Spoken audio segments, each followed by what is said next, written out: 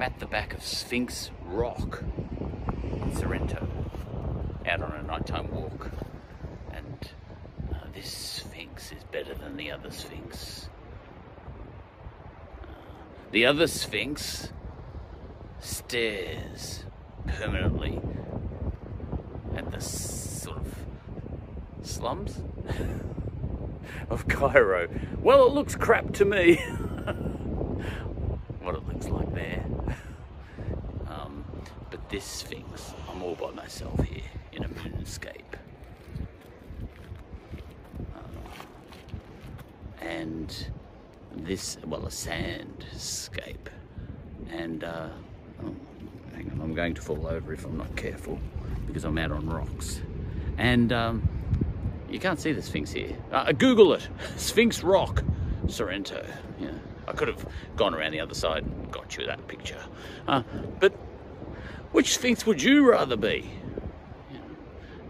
This Sphinx stares out on a great ocean, and almost all the time is all alone out here without tourists popping into the portaloos. This is just, I'm all by myself here for miles and miles, I'm sure of it. One interesting thing, actually, I came down here from my mother's place on a walk. Another interesting thing is the tracks from my mother's place to the back beach are starting to grow over.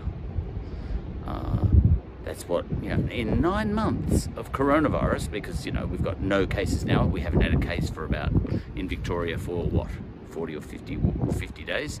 40 days, 50 days, I don't know how many. So, we achieved elimination.